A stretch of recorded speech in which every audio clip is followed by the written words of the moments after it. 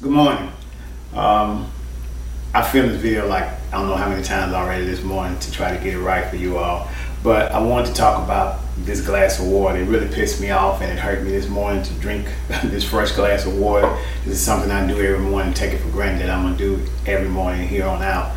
But I just wanted to remind y'all there's a couple of cities, Newark, New Jersey, Flint, Michigan, now number 2, that are dealing with a water crisis because of lead and poisoning and stuff in their water system.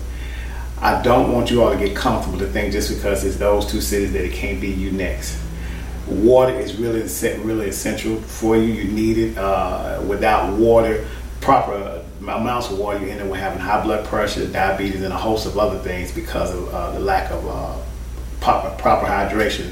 So please don't take it for granted, and whatever you do, try to do something to reach out to people that you may know that have family members, or if you have family members that are in one of those cities, to try to get some assistance to them. You may be able to help buy a couple of cases of water or something. But it's amazing how we live in a country, one of the richest countries, and we don't have clean water in these United States.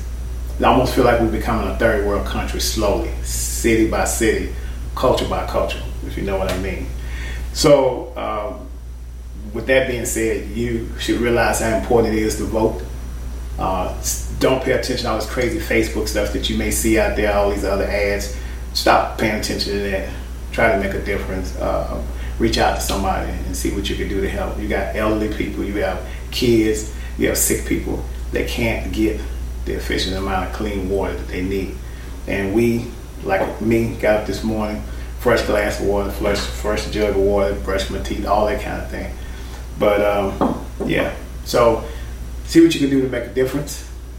Besides just praying, you got to do some work for all the church folks out there. But anyway, y'all have a great day. Make a difference.